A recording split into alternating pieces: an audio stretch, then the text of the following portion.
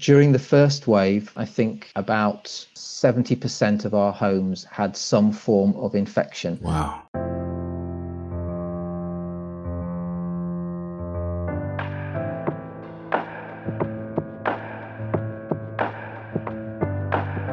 Hi, I'm Toby Ellie Osman, founder of Smooth Digital and the host of my podcast, Tea with Toby. The last year has proven to be the most difficult in the history of the UK care sector. And so you tended to feel that you were doing everything you knew how, and still it was coming in. But mostly it was that overwhelming sense that people didn't know what this was and didn't know at that stage how to stop it. Was you brought people from hospital into care homes, some of whom had the coronavirus, not known, and that spread. When the whole sector was nearly destroyed, heroes stood up and saved it.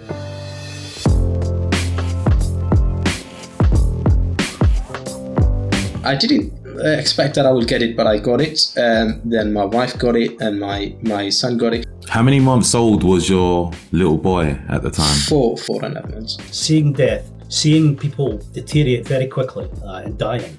That's the impact of this disease. Do you think the government let the sector down? I think the government, they did protect the NHS, but it was at the expense of care homes. So on this special 6-part season of Tea with Toby, we will be investigating the timeline of the pandemic and its impact on the care sector by those who experienced it firsthand. This last 10 months feels like 10 years in some respect. The biggest thing we've got to learn right now is patience. It will pass, but we're not there yet.